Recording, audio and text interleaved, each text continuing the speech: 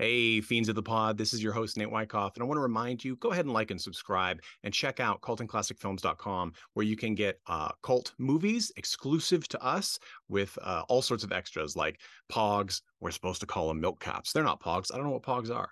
Autographed posters, slipcovers, all sorts of neat things. You can also subscribe to have them delivered to your door every month at a discount. That is cultandclassicfilms.com. Remember, like, subscribe, comment, and refer to your friends, even your enemies. Every time you like and subscribe, we make sure Michael Cera makes another film. Yeah, that's right. It's us. Enjoy. Welcome to Cult and Classic.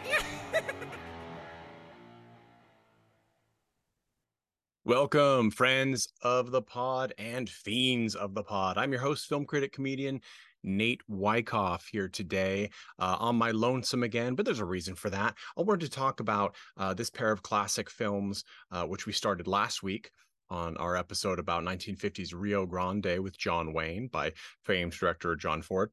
I wanted to talk about these from a critical film standpoint. And while we always have that in our panel discussions, I think it's really important to focus on themes, influence, and the overall effect that great classic movies like last week's Rio Grande and this week's 1955 feature East of Eden. I think it's important to look at these from a very analytical standpoint to understand how they affect contemporary film, specifically cult film, because we here at Cult and Classic Films love us some cult films. So last week I talked about Rio Grande. Depends who you ask. I am white, super white, so oftentimes we just call it Rio Grande. But Rio Grande, it was I called it a very conservative based film.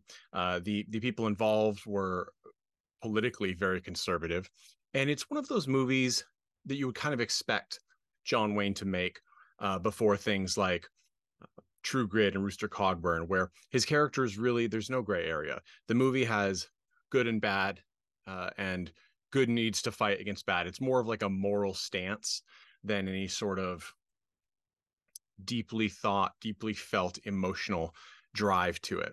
And that is sort of John Ford as a director basically said the whole thing, every movie he ever made was just cashing a paycheck. It was just a job to him, which I think is talked about it last episode. I think it's ridiculous. I don't think that's the case. You wouldn't probably, I certainly wouldn't dedicate this much effort that he put into his career in the films if it were just my job. Don't think so. Don't think the person at CBS checking out my Red Bull and toilet paper is doing that either. But this week, we're talking about a very different beast, a really great pairing with Rio Grande. 5 years later, 1955, it is an adaptation of a John Steinbeck novel. John Steinbeck is a very famous novelist. He was a very famous novelist, and he wrote probably his most famous work was Grapes of Wrath. And he also wrote Of Mice and Men. Really liked those multi-word titles. But no, it's a very, very famed author, very heavy subjects, the kind of novels that you would maybe read in high school or first year, second year college that stick with you because they're depressing, but they're also full of sort of the angst of human life, as I would think of it. And so this movie, based off his novel East of Eden, is directed by a very excellent technical director by Elia Kazan. And again, I have never heard his name actually spoken. I've only read it. So apologies if I'm mispronouncing that, but who knows? Who listeners of Cult and Classic Films knows? So Kazan did this movie because, like his other films, he's quoted as saying, "I don't move unless I have some empathy with the basic theme," meaning I don't want to be involved in a feature if I don't have some sort of emotional connection, or if it doesn't have some sort of emotional impact and meaning to me, which is really sort of the antithesis of what John Ford said about crafting a movie for him, right? He said it's just a bing bang boom, do this so we can move on and I can get my paycheck. Whereas Kazan said, no, this is I only want to do things that really mean something to me. Personal and social issues are two words that are often brought up with his features. He's done an incredible amount of famous work. He did Marlon Brando's breakout role film with Streetcar Named Desire, Elizabeth Taylor, 1951. He did On the Waterfront from 1954, which I think is especially interesting right now. I'm sorry, Vivian Leigh as in Streetcar Named Desire, not not Elizabeth Taylor. That's the other Tennessee Williams adaptation, Cat on a Hot Tin Roof. But Marlon Brando in the role in A Streetcar Named Desire, that began his really powerful career, and Kazan directed that. On the Waterfront from 1954, a year before East of Eden, is about a crooked union, as well as all sorts of things about unions, which certainly flavored, I think, at least in the United States, a sort of anti-union bias. It wasn't caused by On the Waterfront by any means, but it very much, the powerful elite in the States have certainly caused unions to be looked at with skepticism. That's not to say that there wasn't a lot of corruption in unions, and isn't probably still. Anytime you have people at the top who are in control of things like money and power, corruption will ensue. But I think especially right now in 2023 America, we have a lot of issues where workers are trying to unionize. I am, for example, a professor, and a lot of professors cannot unionize because there was a sneaky way that people who didn't want teachers to unionize basically had professors classified as managers, which means they can't unionize, or it's very difficult to unionize. So this On the Waterfront speaks to, I think, currently our life in America now. But this is about East of Eden, which actually speaks more, in my opinion, to our life now. And this is what's really fascinating. Rio Grande, which Warner Brothers Discovery has released a brand new 4K transfer of, and they've also done it for East of Eden, done it sort of as a pair. They're really, as I said, complete opposites, right? Rio Grande is about the strict black, white, good, bad. Here's just what you do. You just follow what you do, and you follow what's right, and what you're told is right is right.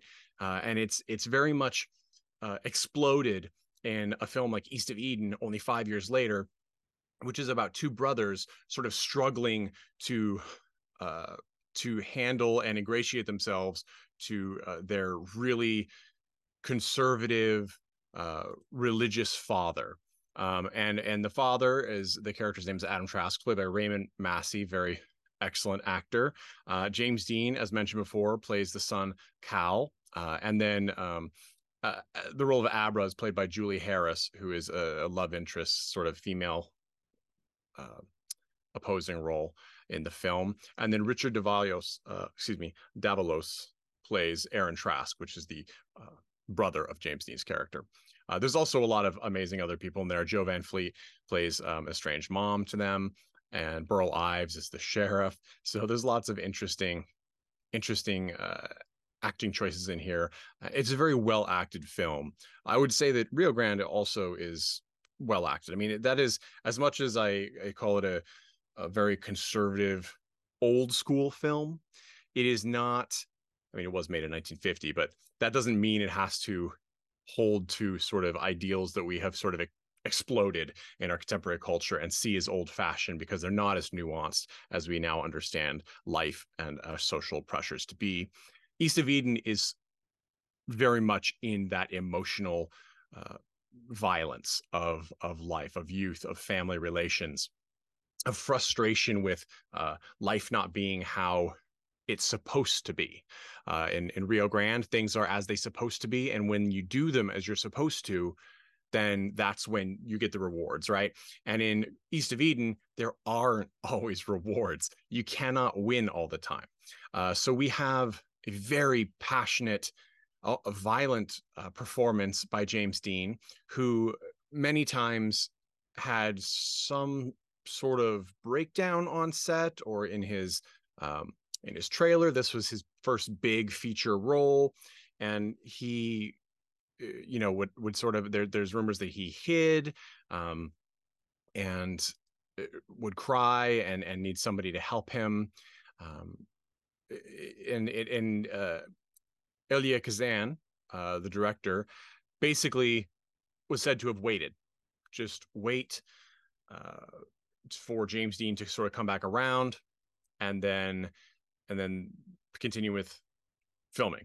I think the idea is that this really added to the character, because as Steinbeck is reported to have said when he met James Dean, he is Cal, like he is a the actual personification of this character, very moody, very hot and cold, really angry, but also that complicated combination that a child has with a parent who's either distant or abusive, where they want that affection and love so much that it drives and colors their every behavior. And often when you don't get that, right, it becomes this sort of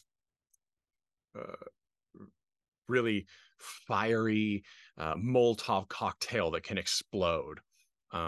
James Dean is now called sometimes a method actor, and supposedly he would really get on Raymond Massey's nerves off camera to heighten the tension between the two characters. I'm going to be skeptical of this, because James Dean's life outside of the film is not necessarily out of line with his character. So while it may be true, I don't really know how James Dean interacted, other than the fact that Raymond Massey and he did not get along. Raymond Massey famously did not enjoy working with James Dean. Other actors felt similarly, but at the same time, his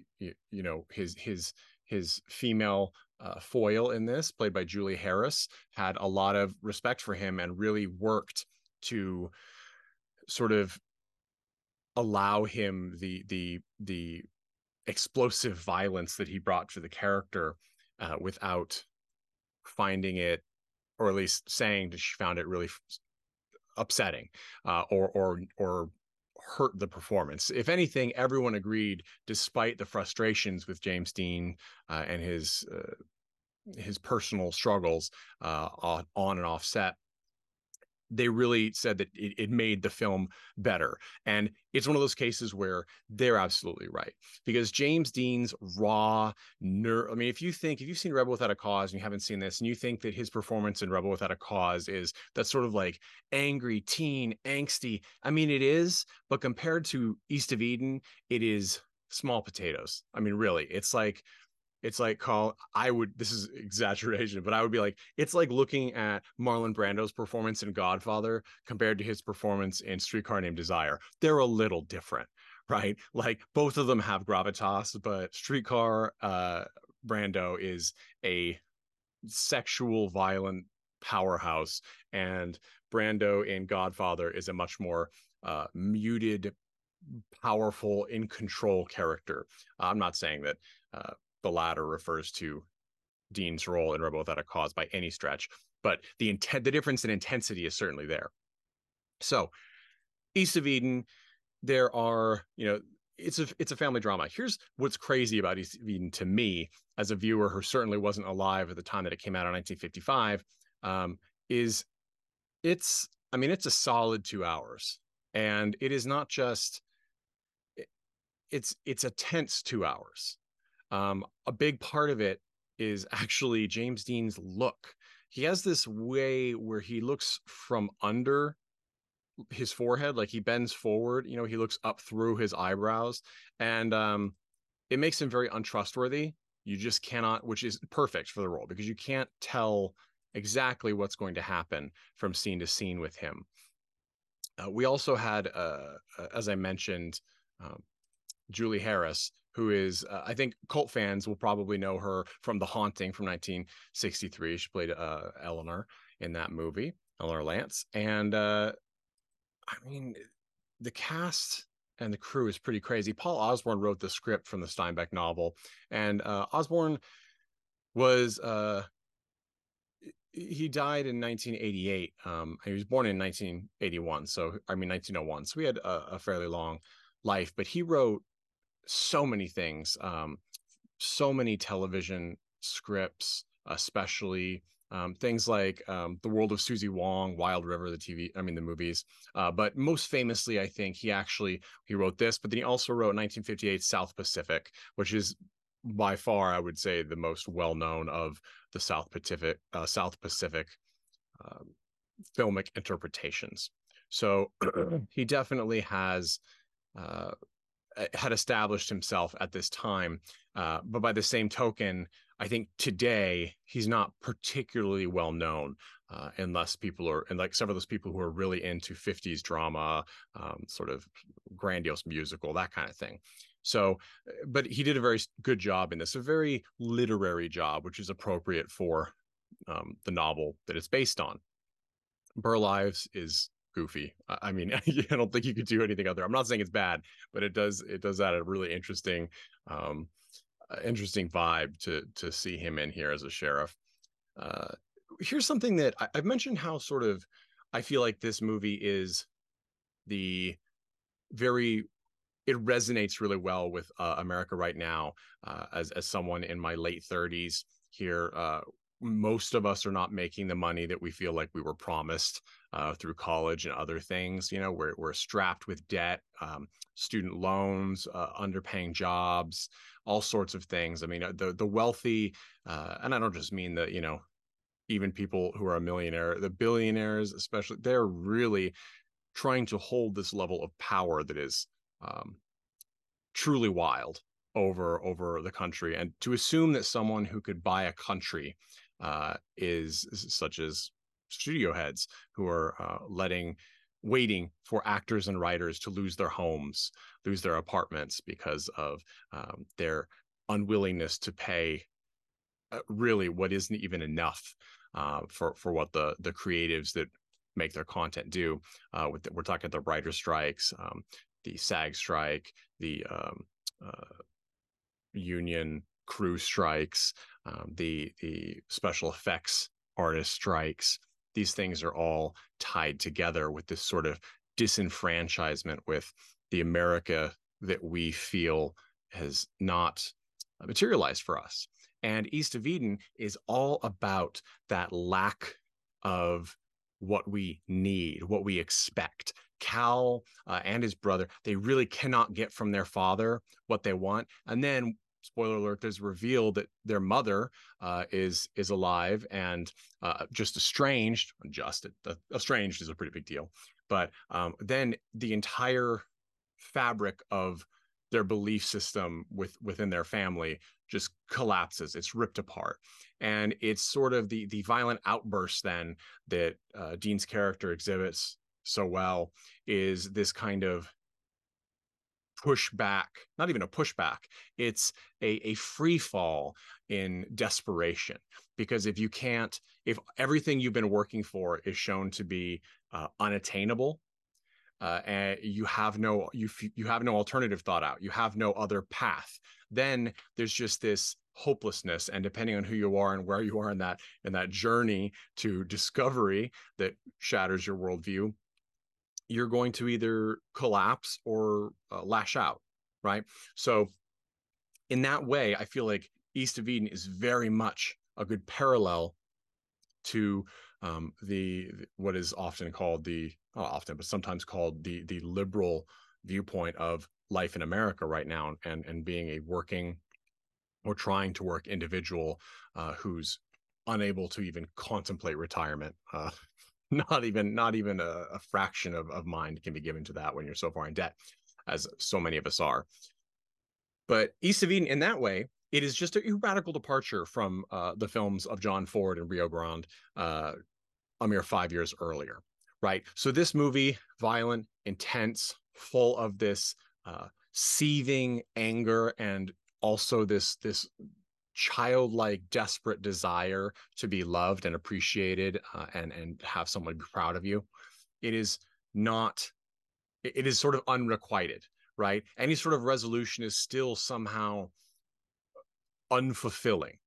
It is not fulfilling in what you're looking for. So this is really not just a parallel of our times now, but it's very influential to films now because East of Eden has, I mean, Stanley Kubrick, by the way, said that director Elia Kazan was the greatest American filmmaker, and this movie is stunning, as is Streetcar Named Desire, and I really think that I can see strong parallels between Kubrick and Kazan because the shots are deliberate, and there's always a focus on some sort of delivering not just an emotion in the scene, but delivering an emotional message to the viewer, right? There's a difference between watching someone be emotional and being ourselves, becoming emotional because of what we're seeing. That identification,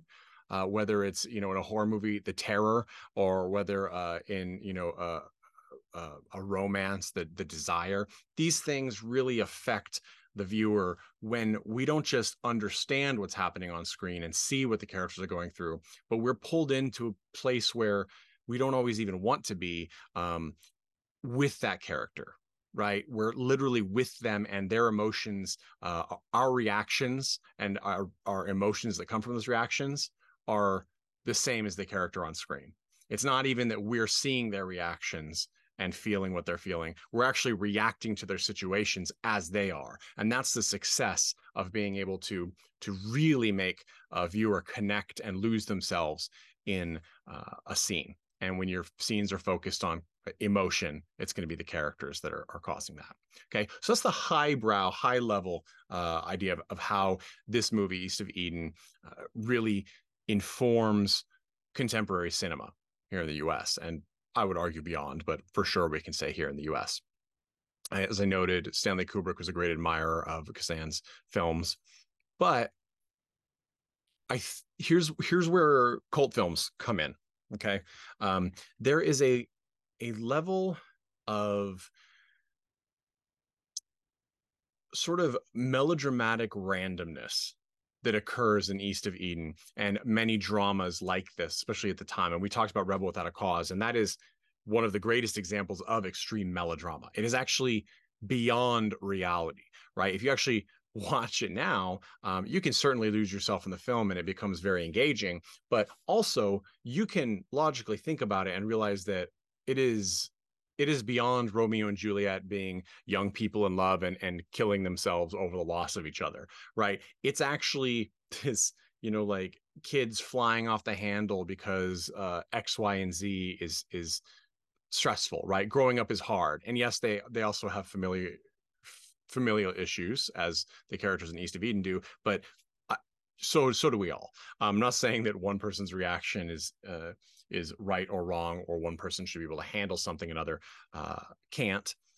But the melodrama comes from overacting, over emoting, making things more dramatic. That's why it's melodrama. It's more extreme, more over the top than one might expect. And when you have that level, sort of you're running, instead of running at a 5, then, peaking at 10, you're running at an 8, and your peaks of 10 may not be as far, but you don't have anywhere else to go. You can think of another really great example of melodrama. I think my favorite example is Mommy Dearest, right? Faye Dunaway's portrayal of Joan is so truly wildly insane on occasion. The hatcheting the tree, no wire hangers. These things are famous because they are so over the top. The scenery is chewed. There was not a crown molding or a door frame that didn't have teeth marks all over it in Mommy Dearest. And in some ways, Rebel Without a Cause is similar. East of Eden has that, I would say, to a smaller level, but it is a melodrama. So when you look at those things, I think of another really famous cult melodrama, and people will sort of, I think, be stunned. The Room. Tommy Wiseau's The Room, which is one of the most famous cult films to have come out of the last decade, or 2 decades really, of American cult cinema, is insane because there's very little logic from scene to scene, plot point to plot point. The arc of the story is really unclear. We know what happens, but we don't really know what the driving force was.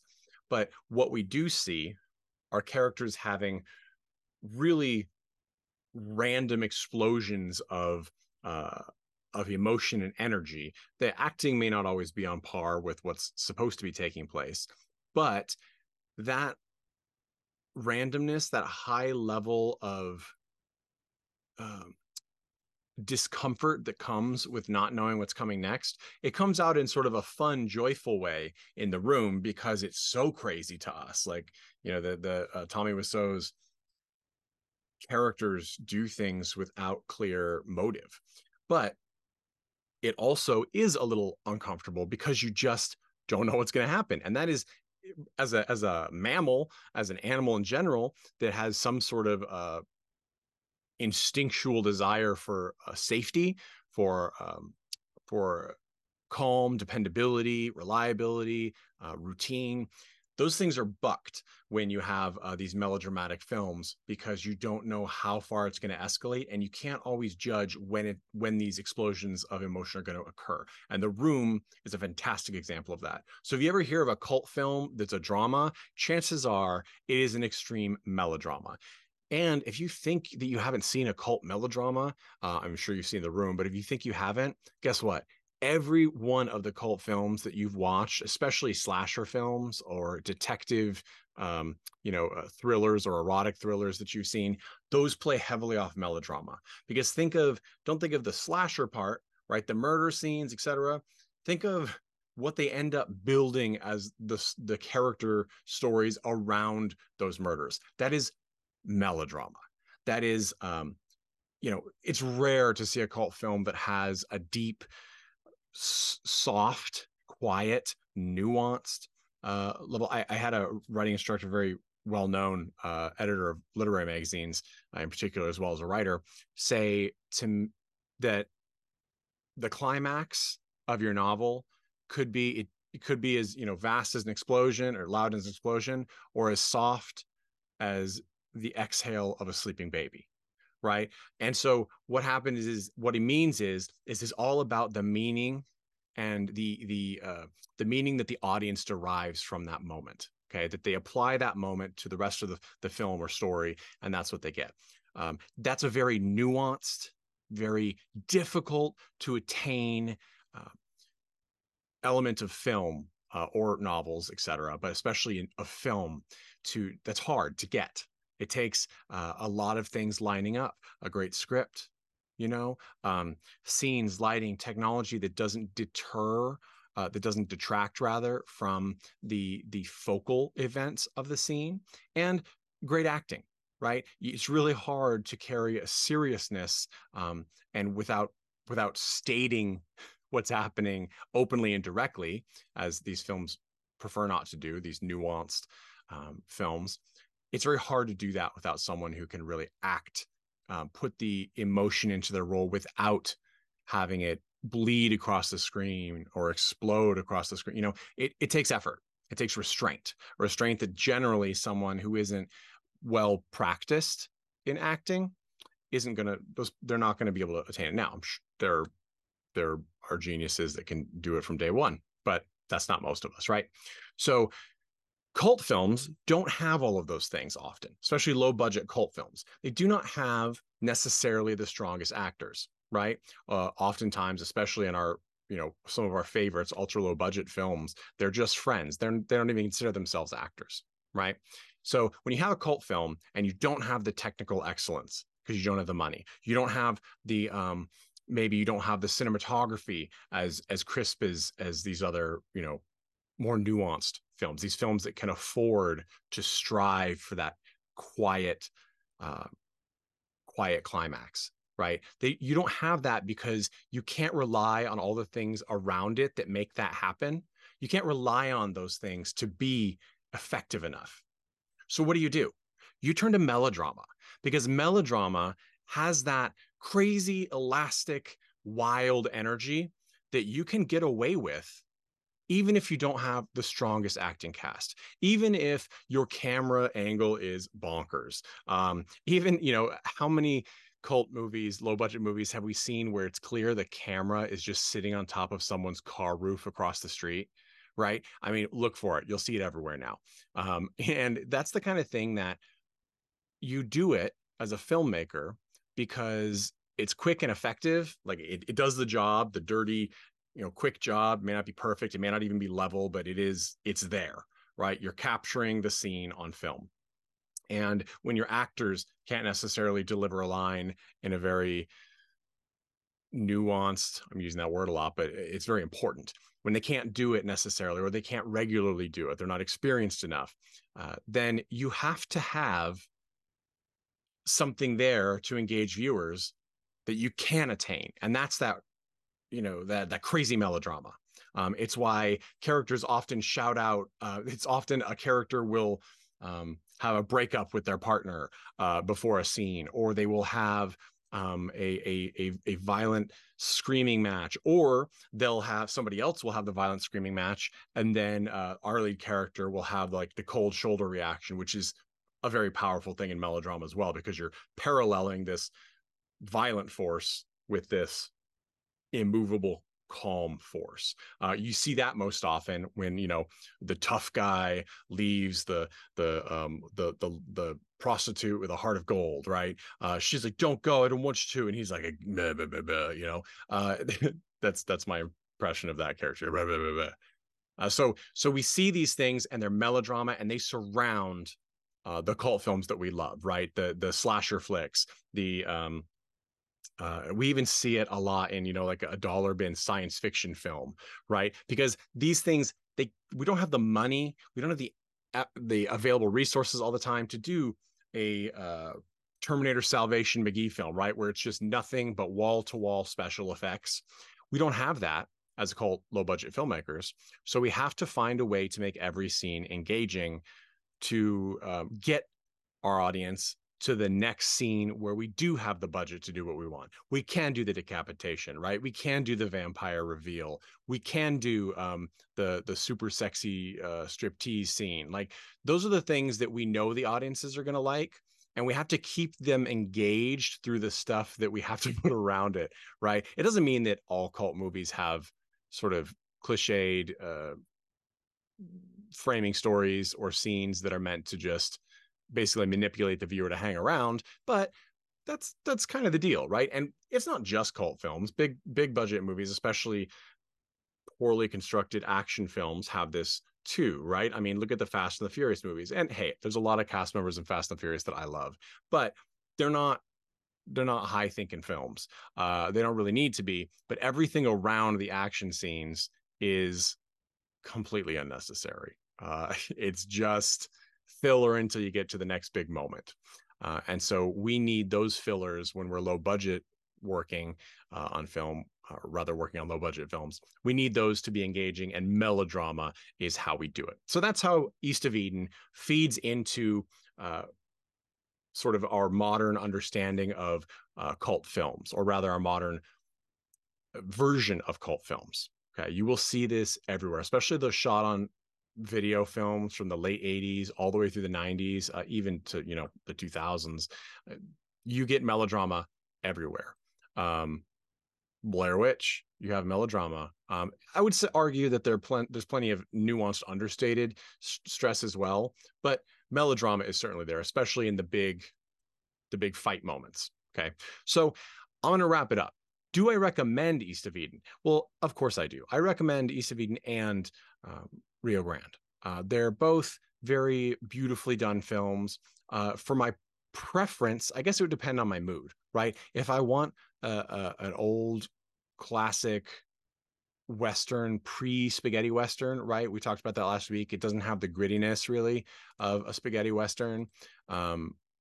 If we want something like that, then Rio Grande is an excellent example. It's sort of actually the epitome of that kind of safe black and white, good, bad movie. And it is quite beautifully shot. It certainly is beautifully shot. And East of Eden then is the real powerhouse for me. It's a strong melodrama. It speaks to our contemporary frustration with the society that we find ourselves in, the failure of the infrastructure that we have around us purportedly to help us live and thrive, the failure of that to do so, and the realization that those people managing an infrastructure like that, whether it's our elected officials or multi-billionaires or our parents, when those things fail, the world that we have expected and become safe in falls apart for us. We have to reevaluate and rebuild everything. And that can be a very difficult, very frustrating, angering, and depressing time. And East of Eden speaks to that. It's basically the whole film it speaks to that. So check it out, especially if you're feeling frustrated with the world and you need to be cathartic about getting some of that out so you can, hit the picket lines. Check out East of Eden from 1955. If you don't like, quote unquote, I don't like old movies, first off, stop saying that. Go back, watch the movies. There are movies that literally could have been filmed today, all the way back to the 40s, probably even the 30s, right? So you can really see them. If you think that classic cinema doesn't have anything to interest cult sensibilities, hopefully these 2 episodes have changed your mind. And if not, make sure you've watched Sunset Boulevard. I mean, it almost, like, right near the opening, they're having a funeral for a pet monkey. Like, it's wild banana stuff. So you may not think that you're interested in old films if you're really interested in cult movies, especially horror movies, but that's just not the case. You just haven't looked closely enough. So it's a whole, thousands upon thousands of movies to dive into that you may not have experienced. And as you watch them, you're going to find those kernels of the cult films and the low budget indie films that you love sprinkled throughout these. So thank you so much. If you're listening in August of 2023, make sure you go to cultandclassicfilms.com and sign up for our newsletter, because it puts you in the running to win 4K digital copies of Rio Grande and East of Eden. So you can get both these films that I talked about on this pair of episodes for absolutely free. All you got to do is sign up for the newsletter, and we have a lot of copies to give away. So there's a really good chance that you will get these, and they are stunning. They have never looked better. The 4K is pretty wildly good for these movies. So go ahead, sign up, cultandclassicfilms.com/newsletter, and thank you so much. As always, we'll play us out with the chud, but make sure you like and subscribe wherever you watch this. If you listen, go and write a review for us wherever you get your podcasts, and check out our Patreon at patreon.com/cultandclassicfilms, because we have exclusive cult films, really awesome, insanely low budget, weird films that we send to you every month right to your door in regular or super special collector's edition movie versions with POG, signed posters, all sorts of stuff. Prices are great. Check it out. You won't want to miss this, because these titles are really hard to find. Some of them are literally not available. So check it out and enjoy. Thanks so much. We'll catch you next week with a brand new pairing of Cult and Classic Films.